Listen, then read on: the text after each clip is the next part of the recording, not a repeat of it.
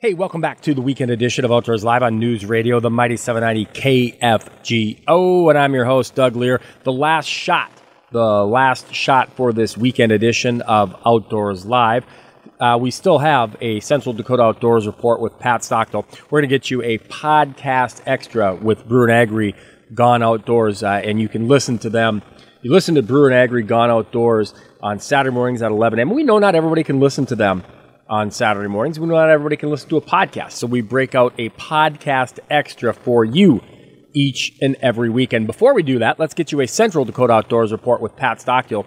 You read her work in Dakota Country Magazine. She is an award-winning outdoors communicator, and she connects with the people and the places, the bait shops, the gas stations, the motels, the resorts, the guides, to give us a better idea of where people are going, what they're doing, what they're finding outdoors. Well, Pat, what's cooking outdoors this week? Thanks, Doug.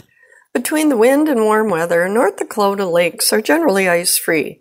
There may be some lingering chunks blown along shorelines, but look for boat fishing to get underway with more gusto as docks are put in place in lakes and rivers throughout the state. Devil's Lake itself is still a little quiet as the ice goes out, but try along the bridges. The feeder creeks and coulees would normally draw a great deal of attention in the spring, but with little runoff, it might be more challenging this year. Lake Ashtabula near Valley City is providing more walleye activity along the rocks and shallows in the back bays. Look for some perch and crappie mixed in as well. The most popular and successful presentation is the traditional spring jigs and minnows. Anglers are also checking out some area lakes and rivers, although the rivers, like Devil's Lake feeder coulees, are lower than normal for spring early ice out. Out west, the Missouri River continues drawing angler attention south of Bismarck-Mandan, around Fort Rice, Hazelton, and what the locals will call the rifle range from both boat and shore. Try early morning or evening hours from shore. The best presentation is also the traditional jig and minnow, as well as shallow running crankbaits. The tail race is still a little on the slow side for walleye, but that too should pick up soon with the spawn getting underway. Up on the northward side of Garrison Dam, anglers on the east end of Lake Sakakawea are finding some pike activity around Wolf Creek on the south shore and Stanky Bay on the north shore. Try smelt or herring as well as casting spoons from shore. Look for the occasional walleye around Stanky or Douglas Bays as well, using, you guessed it, jigs and minnows. Spring turkey season's underway beginning this weekend, and with the early warm weather, it's possible birds could be active for the opener. Light geese took advantage of the nice early weather, and while some are still in North Dakota, in huntable numbers in some areas, they're likely going to move out soon. Appreciate that report. That is Pat Stockdale, and she is an award-winning outdoors communicator. Again, read her work in Dakota Country Magazine and various other publications across the Midwest. Right now, it's time to get you that podcast extra from Scotty Brewer and Kyle Agri. You hear Brewer and Agri Gone Outdoors at 11 o'clock on Saturday morning. Not everybody can listen then, and not everybody can check out their podcast. So here is a podcast extra from Scotty Brewer and Kyle Agri. And chat with the president of the North Dakota Sport Fishing Congress. You know, if you didn't even know that there's a North Dakota Sport Fishing Congress, that's kind of why we're going to chat about it, because they do some excellent work for all of us fishermen in North Dakota. We're going to have Rich Bruckner, who is the president. How you doing, Rich? I'm doing great. Wonderful sun shining up here and starting to melt off a little bit of ice, but beautiful day. So, Rich, for our anglers that have never been heard of the North Dakota Sport Fishing Congress, how long has it been around? And just give us just a quick little recap of what all the good work that you guys do. Yeah, we've been around since 1985, and the organization is originally and still is kind of a watchdog. What we've done is we pulled all the fishing clubs across North Dakota together, and as a group, we then work with the North Dakota Game and Fish to protect the fishermen and the fishing and waters of North Dakota. And also we introduce legislation to do the same, to provide additional funding for game and fish, to protect them from, how shall we say, uncomfortable legislation that would handcuff their operations. But mostly we work as a watchdog and as organization that is really focused on conservation, preservation of fishing in North Dakota. That's awesome. Appreciate all the work that you guys do, that everybody at the North Dakota Sport Fishing Congress does. I know that, like you said, you get representatives from all around the state that come and attend the meetings. And, coming up here in a couple of weeks, I believe it's on the 15th, you guys are having your big annual banquet. You have more than one meeting a year. You guys have meetings a few times a year, but this is big once a year annual banquet. And I know because of COVID, it's already full because of the restrictions for the place that you're holding it at. You can only have so many people.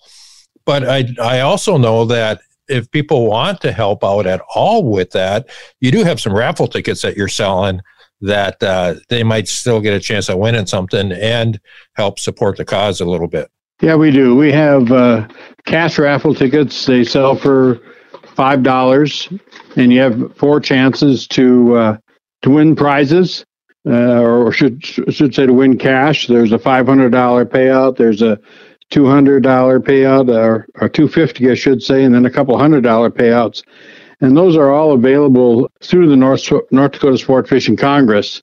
And you can go to our website and find us, or you can just give me a call, Rich Breckner, at 701-793-7968. And yeah, our annual meeting, we only hold 2 major meetings, one in the spring and one in the fall. This is our spring meeting. It comes up April 17th. It takes place in Bismarck. This is where we get a report from Game and Fish that brings us up to date on just exactly what happened in 2020 and what the outlook is for 2021. And it also provides us an opportunity to ask questions about their programs and what we can do to introduce new programs. So we work both ways. They help us and we help them.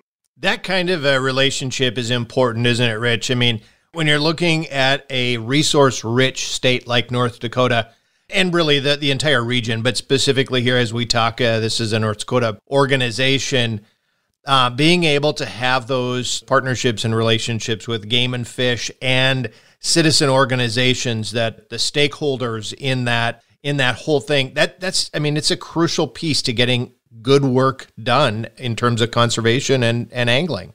It is. It's so essential. And if you talk to Greg and the folks at Game and Fish, the information we provide and the support we provide is they count on us and we count on them. So it's a real win-win situation for the sport fishing in North Dakota. Yeah, it all can't be done by one person or one agency. It takes a team, from the anglers talking to their walleye clubs, anglers into walleye clubs, who then bring the information to you guys, and then you bring the information to them. And all that flows back the other direction too.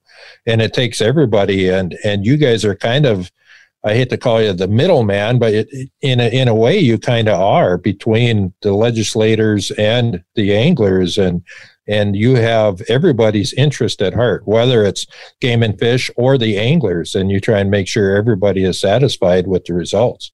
Yeah, and one of our biggest focuses is always education. And this year and the number of last maybe like 10 years, our focus on aquatic nuisances, the invasive species that have traveled here through the Great Lakes or wherever they come from, up the Mississippi, and have found their way into Minnesota lakes and North Dakota lakes now. These are really vital to educate the public and bring awareness to possibility of losing some of our natural resources due to invasive species. Yeah, and I think, and I could be wrong, but I think the Sport Fishing Congress was one of the first organizations in North Dakota to really, really push that, to the masses and to put pressure on the Game and Fish to start making some policies to make sure that doesn't hurt the fisheries any more than it already is.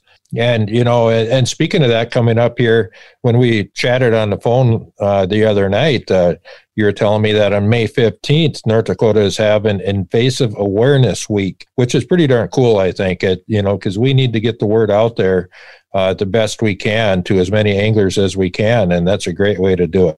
Yeah, we are. It's a whole week long. It's going to not only focus with North Dakota, but there's a national invasive species awareness that's going to go across the entire country. And North Dakota Game and Fish got in contact with the folks at DC and partnered up. And they partnered up with Minnesota and Montana and South Dakota to do some major social media marketing to make people aware of all the types of invasive species and how to protect your lake and how to clean, drain, and dry your boat. You know, Rich, we're almost out of time, but one thing I really want to get out there is the fact that starting last year, you guys came out, or the state came out with an invasive species decal that is required if you're an out-of-state boater. If you're going to bring a boat from out of state and put it in a North Dakota water, you have to have this decal. Isn't that correct? That is correct, and you can obtain it only via online, so you can't go to a bait shop and attempt to buy one. You have to go online when you're out of state and you go get a North Dakota fishing license. It'll prompt you to the invasive species sticker for your boat. You can pay for it right online.